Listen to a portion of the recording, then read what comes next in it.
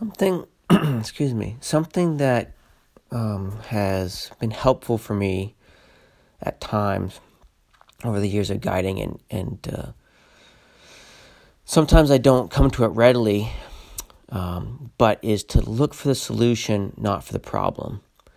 And I mean, that's a great concept in life in general, but oftentimes I will look for an excuse not to do something guiding mostly because I'm nervous about something. Maybe I'm feeling I'm not climbing well enough at that point, or I'm feeling like it might be too committing.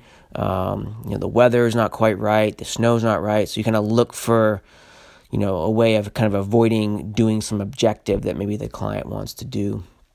And oftentimes I do find it is based more on just me versus the actual objective hazards of the day or conditions of the day.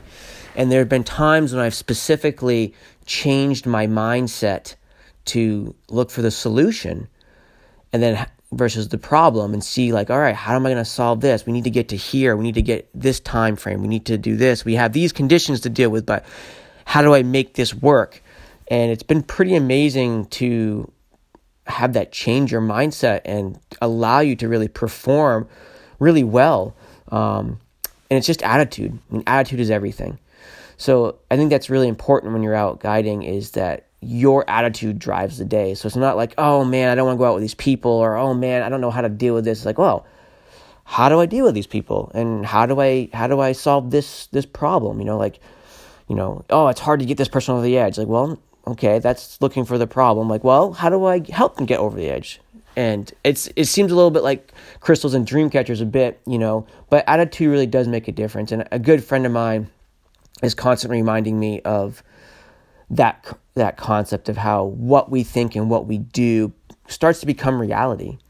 So when you're out there, regardless of what terrain you're in, what style of guiding you're doing, skiing or alpine climbing or rock guiding, like take a second, take a deep breath and think about, how can I solve this problem, right? What's the solution here? Not like, what's the list of problems here? And you might be surprised on how well you perform and what you do when you kind of like cut those chains off you that are weighing you down, and just allow yourself to be free and kind of perform more towards your peak.